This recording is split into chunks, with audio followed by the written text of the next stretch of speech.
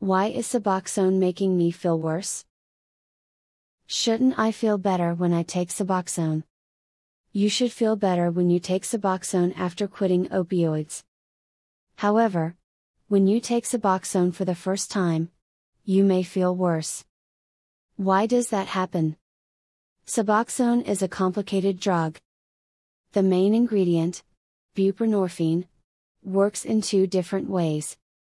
It is a partial opioid agonist, which means it stimulates the opioid receptor. And it is an opioid antagonist. This means that it blocks the opioid receptor. When you start Suboxone, the fact that it is a blocker is what can cause you to have opioid withdrawal symptoms and feel worse. The secret to avoiding feeling bad from your Suboxone is to wait long enough before taking it. How long do you have to wait to take Suboxone? Taking Suboxone too early can make you feel sick. It is called precipitated withdrawal. Buprenorphine blocks the opioid receptors, quickly taking away any remaining effect of opioids lingering in your system. The partial agonist effect of buprenorphine, the part that acts like an opioid, is not strong enough to counter this precipitated opioid withdrawal. The typical waiting period after taking a short-acting prescription opioid is usually about 18-24 hours. It could be even as little as 12 hours. The best indicator is when you start to have mild to moderate opiate withdrawal symptoms. How long does precipitated withdrawal last from Suboxone? If you take Suboxone, and it is too soon, you may feel worse. You might have muscle aches, pains, cramping, cold sweats. How long will it take for these symptoms to go away? It could take hours for the effects of precipitated withdrawal to dissipate. Because Suboxone is such a long-lasting drug, it does not wear off quickly. The withdrawal symptoms will last until your body adjusts to Suboxone treatment. Fortunately, your doctor can help you to get through precipitated withdrawal. When Suboxone makes you feel sick if you take it too soon, it is because your sympathetic nervous system is reacting. The fight or flight system in your body has been activated. There are medications to overcome the withdrawal symptoms. Your doctor will likely prescribe these comfort meds to help you to feel better and get some rest. Sleeping through the precipitated withdrawal is a great way to wait it out until you start to feel better. What do I do next after I took Suboxone too early? You may have waited long enough and felt ready to take your first Suboxone and it might still make you feel worse.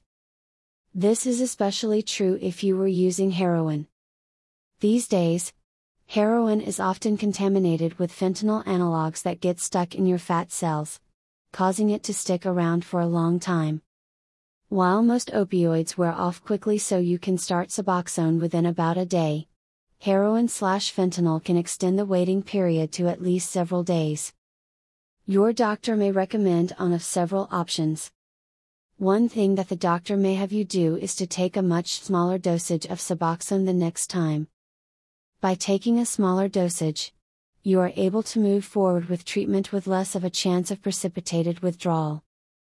Some doctors might refer to this as microdosing. Another option is to wait for a longer time period to start Suboxone. Your doctor may adjust the medications to help with opioid withdrawal and check in with you regularly to see how you are feeling. While it is no fun to have to wait an extra day or two, it will be well worth the wait. Should I go to the methadone clinic instead? If you are very concerned about waiting for heroin with fentanyl analogs to leave your system before starting Suboxone, going to a methadone clinic is an alternative. Unlike Suboxone, you can start methadone right away. There is no issue with precipitated withdrawal. However, methadone is a more potent drug, so methadone maintenance clinics are highly regulated. You will have to show up to the clinic early every morning and wait in line for your daily dose. Suboxone, on the other hand, can be prescribed weekly or even monthly. You have much more freedom with Suboxone treatment. If you work or travel, Suboxone will be the better option. Suboxone is often the best long-term choice. While it is possible to switch from methadone to Suboxone, it is not easy. The transition can be difficult due to the high potency and long-acting nature of methadone. If you are able to stick with the early transition from opioids to getting started Suboxone, even though it can sometimes be a bit difficult, you will be happy that you stuck with it. Suboxone has very few, if any, side effects for most patients. In fact, many patients report that they don't feel as if they are taking anything. Yet, they quickly return to being an earlier version of themselves from before they use drugs. Mental cloudiness clears up and energy and motivation return. If you have been on Suboxone for a month or more, you know what I am talking about. You may feel as if you never had an addiction problem. Most people stick with Suboxone treatment for at least a year. That is about how long it takes for the brain to heal where opioid addiction fades away. After a year, you have the choice of considering tapering your dosage and completing treatment, or continuing treatment.